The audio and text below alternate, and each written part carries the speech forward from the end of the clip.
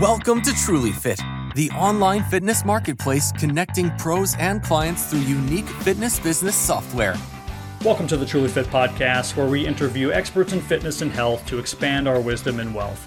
I am your host, Steve Washuta, co-founder of Truly Fit and author of Fitness Business 101. On today's podcast, I speak with Dr. Vimal Thomas George. Dr. George is an MD who practices medicine at a multi-specialty clinic in Austin, Texas, where he lives. He also has a master's degree in healthcare quality and safety management. We're going to be discussing his book, Health in Flames, which you can find at healthinflames.com. I thoroughly enjoyed reading Dr. George's book, and because of that, I thought it would be fun to take a different perspective and try to push back as a devil's advocate in this conversation, rather than just pat Dr. George on the back and tell him how great his book is. And I believe it worked. It really made the conversation more fruitful and expansive and allowed him to unpack his thoughts and his sort of thesis of the book. We go over his macro thoughts on why consumerism and corporatism lead to bad lifestyle choices from the general population, which in turn lead to bad health choices. And it is a great conversation. We don't go over everything in the book, especially sort of the nuances of his beliefs. So it's still worth getting the book again at healthinflames.com. And with no further ado, here is Dr. George and I. Dr. George, thank you so much for joining the Truly Fit podcast. We're here to discuss your book, Health in Flames, which I thought was an amazing book. And because I probably agree with 90% of the book, maybe there's a little bit of pushback from some of the things we could change in the medical industry. I thought it would be more fruitful of a conversation for me to play a bit of an antagonist here, a devil's advocate. So the format's going to be a little bit different. Audience, don't feel bad for him. He is certainly up for this intellectual sparring as my interlocutor. But I will be asking some questions that maybe push against some of the things you say in your book so that you can further unpack that and prove your points. But why don't you give the audience a summary of your credentials and your sort of intellectual pursuits, and then also of your book? Sure. Okay. Thank you so much for having me. First of all, Steve, I really appreciate the chance to come on your show and talk to your listeners. So a little bit about me. I'm a family physician. I work in Austin, Texas. I've been here for between 15 to 20 years doing a medical practice here in a fairly good sized multi-specialty group. So in that 15 years over time, I've, kind of taken on positions from chief of family medicine to eventually chief of population health for our patients in the Central Texas area. And what I learned is that from that vantage point, I kind of saw what a lot of my physician colleagues, I'm sure, are familiar with, a lot of healthcare providers are familiar with, and really a lot of people in the audience are probably aware of, which is that, rates of chronic disease are increasing year over year. Whether you're looking at rates of diabetes, hypertension, colon cancer, Alzheimer's, major depressive disorders, anxiety disorders, a lot of these various diseases are actually increasing year over year.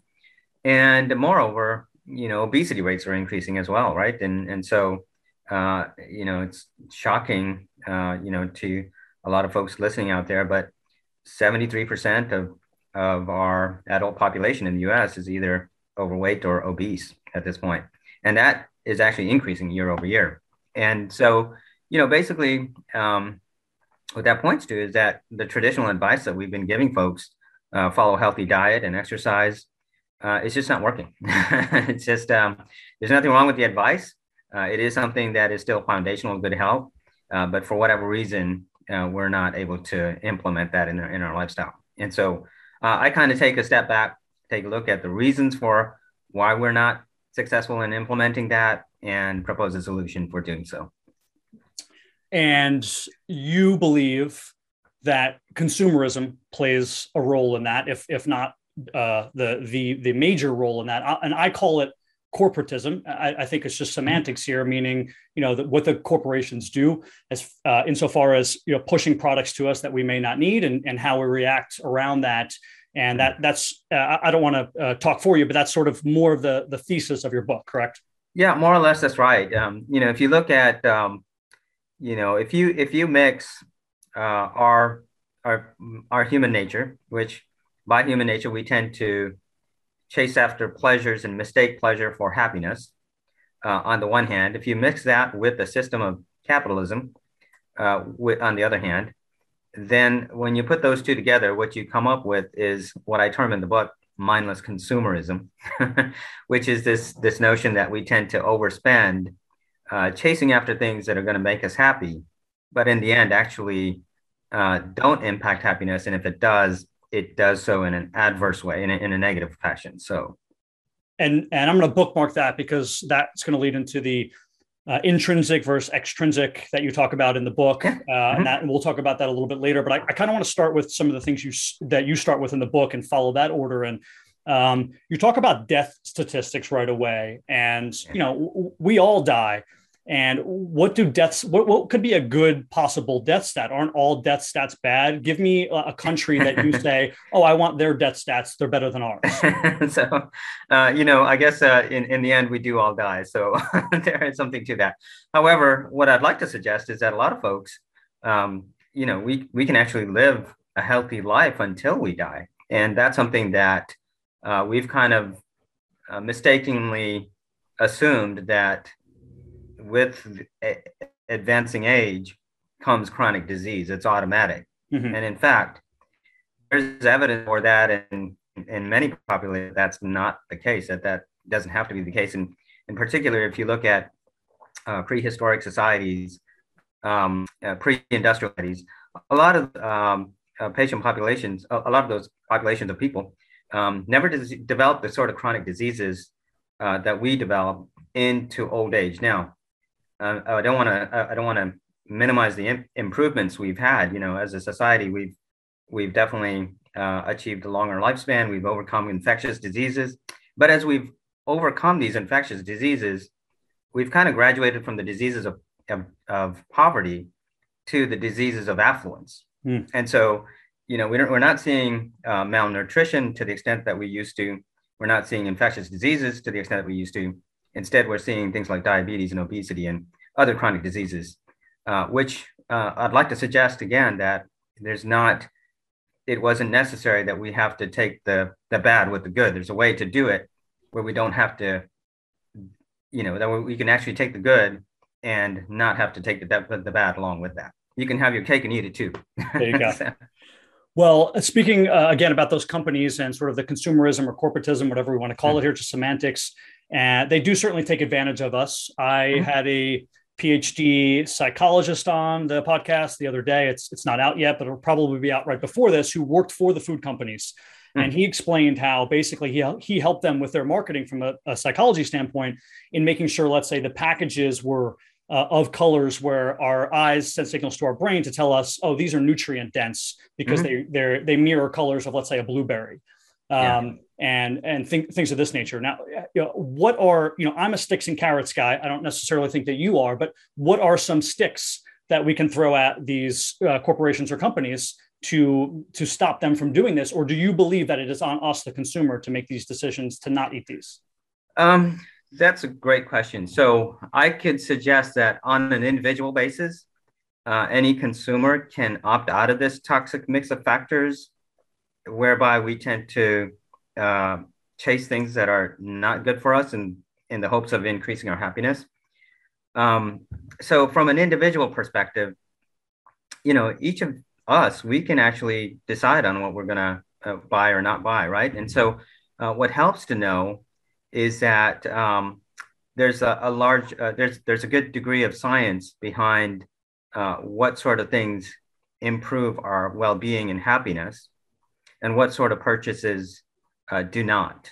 Mm-hmm. And I go into some bit of detail in the book about this, but basically once you get past and this is oversimplifying the point, so I'll reference the book, but once you get past meeting your basic needs, that is, once you get past having enough food, shelter, clothing, water, all those security, all those basic needs, then the best things in life are free.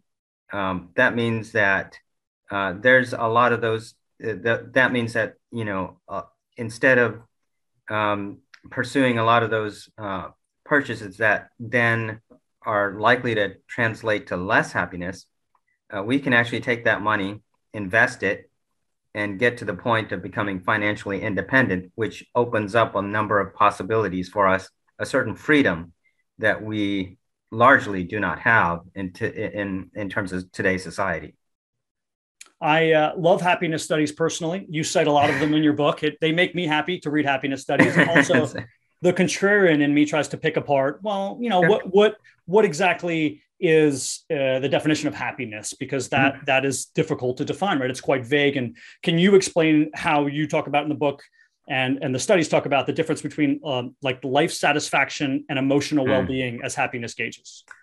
Yeah, that's really interesting research. So if you look back, there was a fascinating study that came out in 2011, 2010, 2011 by Daniel Kahneman and Agnes Deaton, who are two Nobel Prize laureates in economics. And what they came to find is that actually what all the headlines at that time said is that past an income of about 75,000, additional increases in income don't translate to greater happiness. So up until 75,000, the more you make, the better. After that, there's a very quick diminishing return on any additional income. Now, that's what the headline said, but that's not actually what their study showed. There was actually two different ways in which they defined happiness, as you alluded to. So the first was in terms of emotional well-being. And then the second was what they call life satisfaction. So emotional well-being, that's the sort of day-to-day happiness that we talk about. How are you feeling on a day-to-day, on a minute-by-minute basis? And that is what that $75,000 threshold was referring to. But if you look at life satisfaction, the research actually, what they showed is that, life satisfaction continues to increase beyond that $75,000 threshold. And what is life satisfaction? It's basically asking someone how satisfied they are with their lives looking back. So instead of asking, how are you feeling right now? It's look back on the whole of your life and how do you feel? And what they found is that, beyond that $7,000 threshold, that life satisfaction continues to increase as income increases. Yeah, and I'm just glad you brought that up and wrote that in your book, because a lot of people quote that Kahneman's study, specifically that 75K to happiness thing, and then they just close the book. They go, oh, that's it, 75K, everybody's happy. I don't know what everyone's worried about. And then, in addition to that, we also have the Easterlin paradox, if you want to quickly talk about how that factors in. Yeah, so Richard Easterlin, who's a professor in, I believe, California, he came up with this set of data that showed that if you look at past societies, so decades ago, a person who is wealthier than another person in that same society tends to be a little bit happier. But if you look at societies over time, that person, for example, we are much wealthier than we were, let's say, 50 years ago. Mm-hmm. But as a society, we've not increased in happiness to any significant extent. And actually, also, in the last few decades. Sorry, go ahead. So isn't it also like a sort of a modern day comparison is like if you live on a street and everyone makes the same amount of money and you make a certain amount of money, but you're not necessarily happier. It's based off of the people that are surrounding you and how much they make, correct? Yes, that's right. That's exactly, the way to look at it, which is this phenomenon of social comparison. Mm-hmm. So we tend to, just by human nature, compare ourselves to those around us. If we're doing better, then we tend to be happier. If we're doing worse, and less happy. So there's public intellectuals like Steven Pinker. There's a guy Michael Shellenberger, who was a former environmentalist. Mm-hmm. And these are people who say, everyone's talking about doom and gloom and we have to worry about our society. And there's a sense of what they call alarmism. And they go, you know what, just wait it out. Time will heal all. We'll have enough technology to fix everything. You disagree with that. Can you tell us why? Yeah, I actually do. I love that book, Steven Pinker, Enlightenment Now, which is a great book. I actually agree with many of the things that he shows statistics wise. Mhm. So if you look at, again, rates of extreme poverty, it's dropped dramatically. Huge drops in extreme poverty over the last several decades, and in fact, over the last 100 years. If you look at rates of infectious diseases, again, it's decreasing. If you look at rates of infant mortality, you could look at all these various statistics, even levels of violence, and what you see is an improvement over time. And I don't want to put words into Steven Pinker's mouth, but his basic conclusion is that we can continue on the same path, and we should be able to realize further gains. Let's not be alarmed about, every single, step backwards when there's 2 or 3 steps forward that we will realize in time.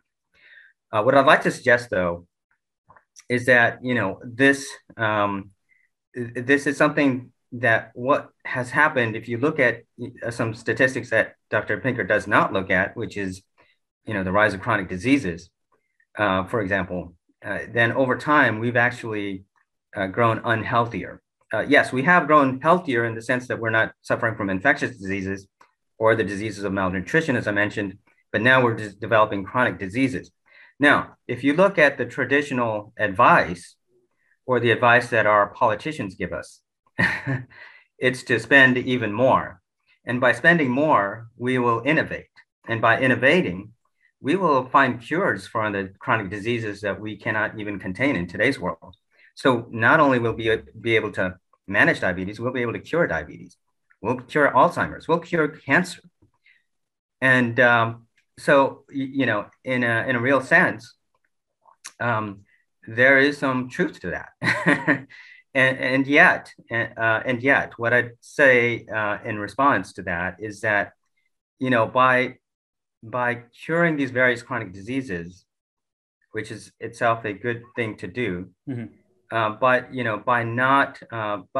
by focusing on greater economic growth, which is greater GDP growth, we've kind of missed the purpose of which we are striving for, which is in increasing our well-being and our happiness. And by pursuing ever greater GDP growth, maybe we'll become increasingly productive. But by continuing to be sedentary as we are, and thereby enabling us to become productive, that doesn't translate to an increase in healthier lifestyles. So that doesn't mean that we are going to be exercising like we should be, that we're going to eat a healthy diet, that we're going to get adequate sleep. Those things to us are already free to us. In other words, those things are already available to us in today's world. We don't need some sort of technological innovation to get to implementing that, right? I mean, we just need to take advantage of the fact that that is available to us, if only we were free enough to be able to do that. Now, we're unfortunately tied to a certain sort of living, which is a hazardous form of living, which is modern day employment, where we're stuck to a desk from 8 to 5, followed by sitting through traffic to and from work for years or even decades on end. And so despite the increasing productivity, our health is in decline. And the fundamental reason we're seeing a drop in levels of happiness over the last few decades is actually driven by the decline in our health and the rise of chronic disease. Yeah. And, speaking of jobs, there's studies to talk about how to be really happy at your job, you need a combination, hopefully both, of having autonomy or agency, and then also having purpose, right? You need these things. That's right. If you're always told what to do and you feel like there's no reason to do it, you're not going to be happy. If you have a little bit of wiggle room where you can do some things that you think are important and you think you're helping, and you have that agency and purpose, then that's going to lead to success. How do we get more of that? Who does that well? And how do we copy that? Yeah. So that gets to the fundamental point, which is the sort of the solution that I talk about in the book, which is, if we are aware of this concept of mindless consumerism, that is that, once you've met your basic needs, that the best things in life thereafter are free. And again, there's a lot of caveat there that I'll have to reference you to read the book to get to that.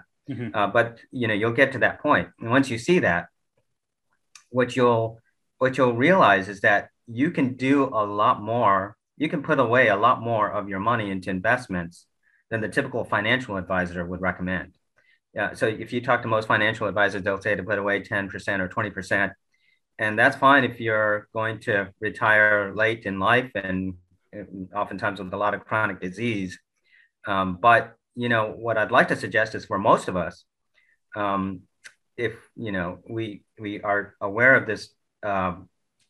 this notion of mindless consumerism and we decide to take control of it, then we'd be able to put away at least 30%, maybe 70% of our income and invest that so that you can get to the point of becoming financially independent of your employer. Now, that doesn't necessarily mean that I recommend or that I hope that people will then retire. I hope that they don't. I actually think that there's a lot of value to work beyond that. But it gives you a sort of freedom from which you can live the sort of lifestyle that you are inherently capable of. Yeah, I think their stat is, and don't quote me on this, something like 14% of people own a car that's worth more than what they make in 1 year.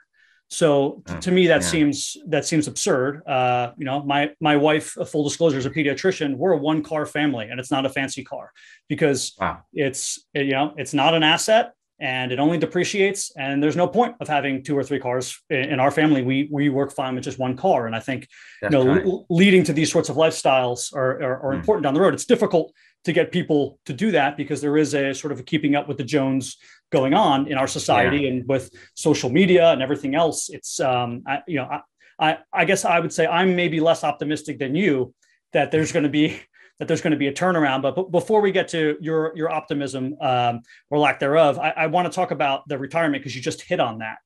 There is also like a new wave thought of, well, there's chronic diseases. I don't know if I'm going to be living till I'm 70. Why don't I just take short-term vacations so that I could live it up a little bit and not worry about stacking that money away? What's your thoughts on that? Yeah, I mean, most people probably are dependent on their paycheck on a month-to-month basis. Unfortunately, that even a short-term mini vacation or mini retirement, I think it doesn't seem plausible for a lot of folks. I'd like to suggest that's very plausible if again you buy into this notion that once you get past your basic needs, that the best things in life are free, and then invest the rest of that income. Let me just kind of add to something you said, which is, about how we tend to overspend on cars. Just to add another dimension to that, look at the size of houses over time. And, if you look several decades back, our houses now are almost 3 times the size it was in the 1950s, and yet levels of happiness have actually declined. And so it just kind of speaks to as a society, in U.S. society, our levels of happiness actually declined. And so it kind of speaks to the notion that, a lot of our spending is intended to increase our happiness, but is actually reverse. The reality is reverse of that. Can we discuss pay for performance? You talk about this in your book. Now that we are kind of talking about jobs and money and all of that, I think it's a good time. What are your sort of macro and micro thoughts on pay for performance, and how do we fix that? And what's a better alternative if you don't like pay for performance? Yeah, that's great. Daniel Pink, who does a lot of research and on this, really kind of spoke to this in a way that it's really revealing, which is pay for performance works at a very rudimentary level where if you don't require a lot of cognitive skills, maybe just routine work, for example, where you don't have to think about things, then paying more translates to better performance. Whereas once you have even the most rudimentary of cognitive skill involved, then paying more doesn't improve outcomes. Actually, performance seems to go down in a lot of cases. And so even though it strikes us as obvious almost that by paying more for performance, we should be able to improve performance. It's quite the contrary in those cases where more than rudimentary cognitive skills are involved.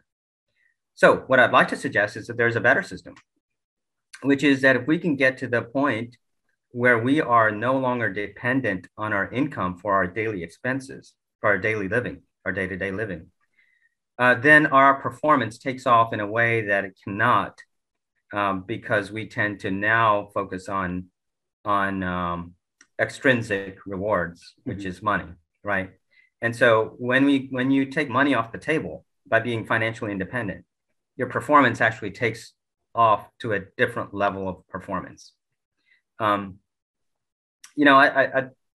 oftentimes hear folks comment on people like Elon Musk and how what a genius he is, right? And I don't want to take away anything from Elon. He really is a genius in a lot of ways.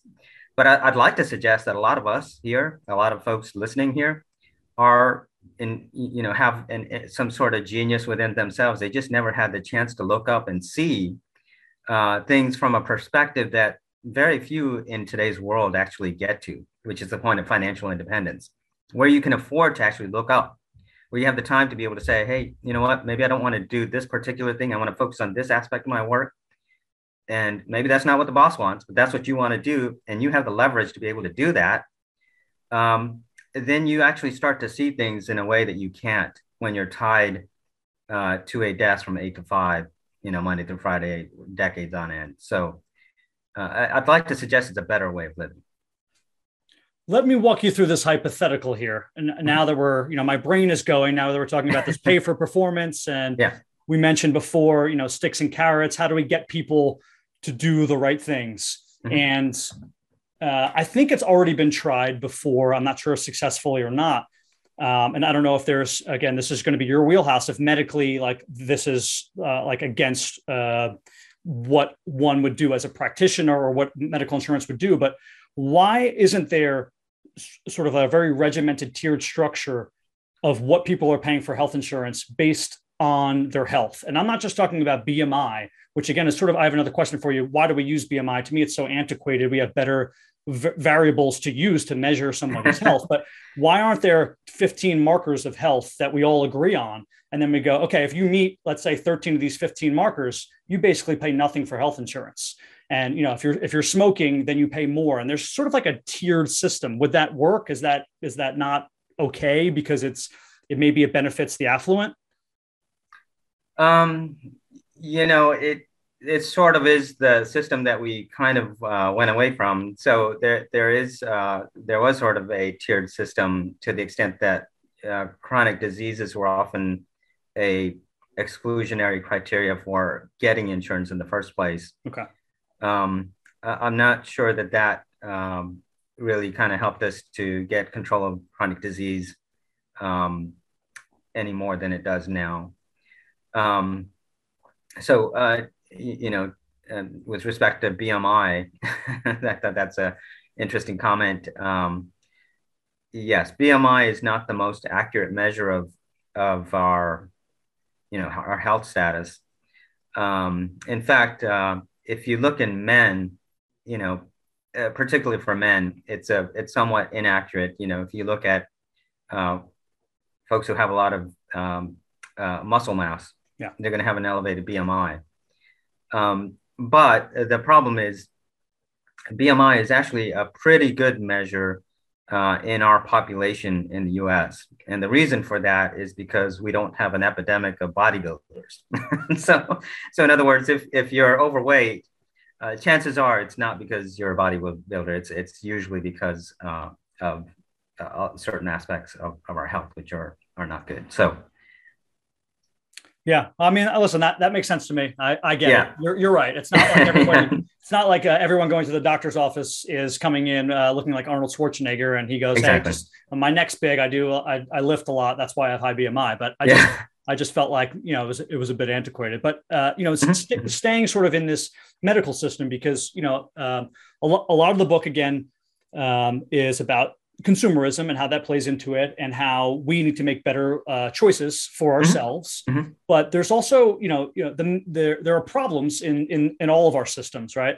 And that's what we do best as humans, is locate those problems and fix those problems. And I think, talking about in the book, you talk Sam as your avatar patient, right? And Sam, I'm going to make this up and you can correct me if I'm wrong. Maybe he's like mid-50s. He's your maybe typical CEO, works too many hours, has a few beers on the weekend, isn't really paying attention that much to his health. Maybe he eats a salad, for lunch, but it's covered in bad dressing anyway. So that negates the salad anyway. Sam is my avatar personal training client. And, I think where maybe the process goes awry is that we check in with Sam, we being, let's say, the medical, the general practitioner. Sam is overweight. And Sam is now told, okay, you need 30 minutes of exercise a day, and you need to, stop eating butter. Sam comes back 6 months later. He's got high cholesterol. Okay, take this Lipitor pill and out the door, right? So we're so focused on medication. It's pretty much the second intervention. And how do we solve that problem? What we're doing is placing increasingly sophisticated bandages on our patients, right? If you think about it, and if, as you read about in the book, 70 to 90% of these chronic diseases, surprisingly, are preventable. And so at some level, you're marveling at some of the technological sophistication we have. I think of cardiovascular surgery or neurosurgery. At some level, cardiovascular surgery is just so impressive, the things that we could do now. And yet, what if we had prevented that patient from having coronary artery disease in the first place? Wouldn't that have been a lot better? Instead of, using increasingly sophisticated technological Band-Aids that, temporarily gets you feeling okay enough to get back to the unhealthy lifestyle that brought you to the medical system to begin with. What if we actually prevented chronic diseases? Does that, though, start with the medical system? Meaning, if I am a general practitioner, I tell my patient, hey, this is what we have to do. This is how you're going to be healthy. This is how we have preventative care. And then also from the health insurance side, this is how we support preventative care so that people can become healthy. Because, I'll say this might be a long-winded way of going about this, but doctors, medical doctors, DOs, MDs are very humble. They almost never introduce themselves as doctor. If someone introduces themselves as doctor, they're probably like a PhD in like German dance philosophy or something, right? So that's my experience anyway. So, and because doctors are always surrounded by other physicians and they're always comparing themselves to other physicians, they're very humble. But what I think they don't see, why that's a blessing and a curse or double-edged sword, is because the rest of the general population sees you guys as like omniscient. And whatever the doctor says, it's final. So if the doctor says take Lipitor, it's over. I don't need to fix myself. I just need to take the pill, and the medicine fixes everything. And I'll even add to that Dr. George, I don't have a client, or I hate talking absolutes, but I would say 80% of my clients are on zero medication or they're on a ton of medications. Because once you take one, you go, it fixes everything. And then you just continue to take medication. So I guess, that was a long-winded way of saying, do we need the medical community to really be leading this march rather than just the general population? I think so to some extent. Of course, that advice of healthy diet and exercise are definitely those fundamental pillars of good, healthy living. And so, you can't get around it. It's not like you can skip that part, right? Yeah. So that's still fundamentally important. But there are some real impediments to for most people to be able to implement that in their lifestyle, right? Again, if they are stuck in their tied to a desk 8 to 5, and plus traffic to and from work. Oftentimes most of my patients, I try to talk about this, they have good intentions. They'll say, hey, I'm going to definitely follow through on the healthy diet, exercise. Yeah. But they come back and it just doesn't get implemented because, they're in a rush oftentimes. They don't have time to prepare a nourishing dinner. Lunch is often on the go. Breakfast, if anything, if they get breakfast, it's a breakfast taco or a coffee. There's not enough time for real nourishing food. And so, combined with the sedentary lifestyle, this is really a health hazard in a way that a lot of folks don't recognize and appreciate. Yeah, there's a work-life balance problem that goes on in life now, more so than ever, to the point where people are burning out. And I think part of the issue is what you said before. I think some people just can't afford to not have the next paycheck, and that's a problem. Mm-hmm. But then we have to look not only, I think people tend to not look externally, also what you say in the book, and say, where can I cut from? Do I need to live this lifestyle? Do I need to live in this big of a house? Can I cut from other areas to have a healthier work-life balance, which in turn means that I'm eating the right foods, my body's healthier, I don't have to worry about chronic diseases, and all of these things sort of snowball together to make you a happier, healthier person. And that's really the thesis of the book. That's right. Steve, there's a famous economist that a lot of your listeners will undoubtedly know, John Maynard Keynes, who is a Depression era economist in the 1930s. He famously predicted that in our time, that this, 2020s, 2030s, that we would only need to be working 10 to 15 hours a week because our productivity would increase to such an extent, which in fact it has.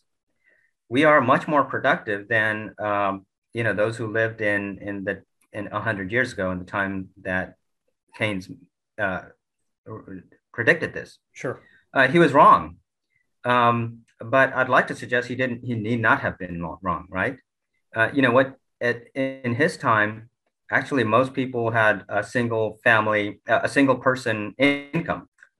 Most families, right? As opposed to most families now, both parents work, both, the mom and dad both work, right? And yet somehow are still struggling to be able to make a living on a paycheck to paycheck basis.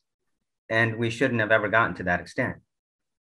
And again, step back and see that the types of cars that we have, the types of houses that we have, the enormous amount of spending, which isn't translating to increase in happiness. If it was, then that's justified. That's perfectly fine. But in fact, what we see, as I display in a graph in the book, despite the ever increasing GDP trends, levels of happiness have actually declined in the United States, in particular, in these last few decades. Yeah, and that seems unbelievable, but it is the truth. However you're measuring happiness, and I see everything now through the lens of a parent. I just became a parent 5 months ago, and so I want to talk a little bit about that, because a burden that a lot of people have are financial decisions that weren't necessarily theirs, meaning like they came from a background in which the parents didn't make good decisions on their behalf, and one of them is, at least in my opinion, that's why I'm going to throw this to you, is college. Do you think that everybody should go to college? Do you think that we should have more trade schools? Do you think that there is this looming issue of college debt? Is this something that is leading towards this unhappy lifestyle? Yeah, first of all, congratulations, by the way, Steve. Thank you. That's awesome. I would say that everybody who wants to be able to go to college should have the opportunity to. That doesn't necessarily mean that everybody should. Mm-hmm. But this college debt situation that we're in right now is very unhealthy. So that right off the bat, oftentimes, and unfortunately, our young high school students, graduates, they're not they don't get a good financial education, and so when they're comparing colleges, let's say, they might opt for the most prestigious one, or where their friends are going, or some college where they don't necessarily take into account the level of debt that they're going to get into. And this is a problem, because right off the bat, they're going to be in a financial hole. And as a result, to climb out of that is much tougher than if they have, maybe opted for a little bit less expensive of a college experience, where they are able to keep from ever getting into that situation in the first place. So, I'd like to suggest that we could really do a better job if we can really kind of implement some bit of financial education in the high school, college level that is likely to translate to better decisions on a financial front. Now, my opinion, reading the book, and you can tell me if you're wrong, is you seem to sort of be glass half full, that things are going to turn around, although there are problems. Is that not the case? Is there an ideal world where we're more in this 1950s family-centric, maybe 1970s community gardens and these sorts of things, and we're all kind of working in concert and things are better, or do you think it is an uphill battle?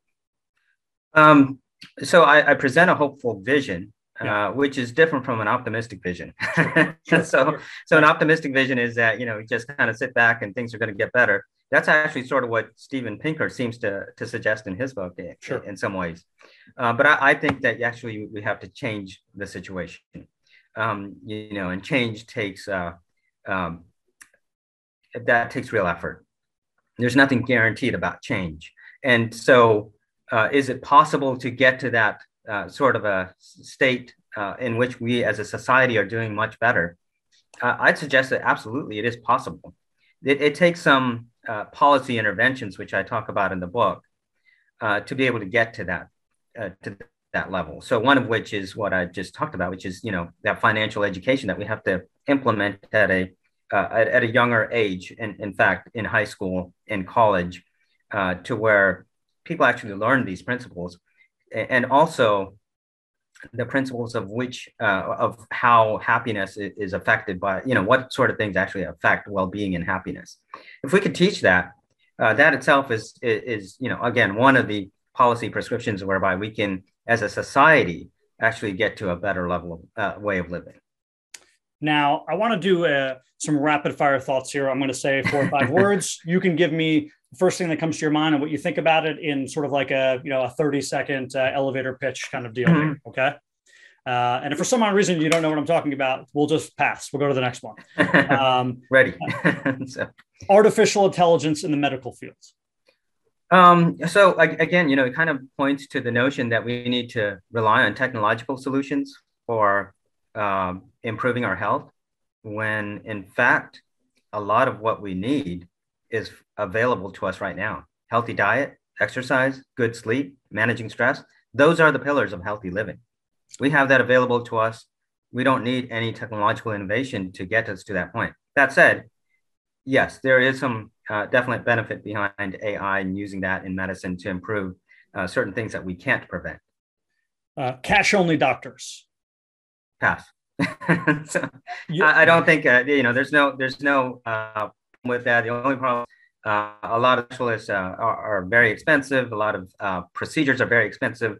You'll just not get to a level of coverage that is adequate for the population relying on cash-only docs. Universal healthcare. Universal healthcare is a good thing to try to strive for. That doesn't necessarily mean government-run healthcare. So you don't necessarily have to confuse the two. I do think we need to be independent of our employer for our healthcare needs, for health insurance. Right now, we're largely still tied to an employer-based health insurance system. I do think whether that's run by the government or private entities, that we should be striving for a universal coverage without regards to tying to our employer. Last one here, universal basic income. Universal basic income won't solve the problem of consumerism. So, give a person in the middle class on up more money. That's not going to get them to purchase, not chase after purchasing bigger and bigger houses or fancier and fancier cars. That's not going to solve that problem. It will help for those folks who are below a certain poverty line to be able to meet their daily expenses. So in which case you don't necessarily need it to be universal. But I want to tell all the personal trainers and fitness professionals out there, which is the vast majority of my audience, that this book is so useful for you because these are our clients. Most of our clients who we work with are people who have the money to work with us. And if they have the money to work with us, they're not always treating their body in the right way. They're the people who are working 55 hours a week. They're the people who are maybe hitting it hard on the weekends, the weekend warriors, as far as going out and partying, and they live different lifestyles. And it's important that we know and that we can help our clients from sort of a wholesome perspective, right? That we're not just helping them for that 1 hour in the gym, that we understand their lifestyles and how we can maybe even coax them into saying, hey, I know you've canceled on me twice, Larry, but you have to understand, if you're canceling on me, you're also canceling on your health, right? You deciding to stay that 1 hour extra at work all the time and not coming to me means you're prioritizing your money over your health long-term, which is going to lead to diseases, which is going to lead to a bad relationship with your family and things of this nature, right? So it is imperative that we understand that we have to hold our clients accountable. We have to understand their lifestyles. And that's why I think this book is very fitting for fitness professionals to read. Hey, thank you so much for that, Steve. I really appreciate that. And I really appreciate the good work that you're doing with all your clients there and the message that you're promoting. Thank you. I appreciate that. And so why don't we let the listeners, Dr. George, know where they can find your book and everything about it? Sure. The book is called Health in Flames, A Doctor's Prescription for Living Beyond Diet and Exercise. You can find that on any of the major retail websites, from Amazon to Barnes & Noble's, Apple, or any of the major online retailers. You can also go to healthinflames.com to get more details. I do have an ask of those who read the book to one, hopefully you enjoy it, and please leave me a review. That'd be help to increase the visibility of the book. 2, request it at your local library, because I'm more interested in getting the message out there than making a ton of money off the book. And then 3, there's a place on the website where if you really want to get involved to help bring about benefits at a greater level for a society as a whole, there's a place on the website. You can contact me. I'd love to hear from you. Thank you so much. Yeah. Lastly, I just want to say, the book really balances anecdotes and information in a good way, where it's not like you're just reading his perspective, Dr. George's perspective. There's science, but it's not like you're reading a very difficult scientific paper, right? It balances those two perfectly and sort of interweaves them to make a great story. So it's a great read. My guest today is Dr. George. Thanks for joining the Truly Fit podcast. Thank you so much. Thanks for joining us on the Truly Fit podcast. Please subscribe, rate, and review on your listening platform, and feel free to email us. We'd love to hear from you. social@trulyfit.app. Thanks again.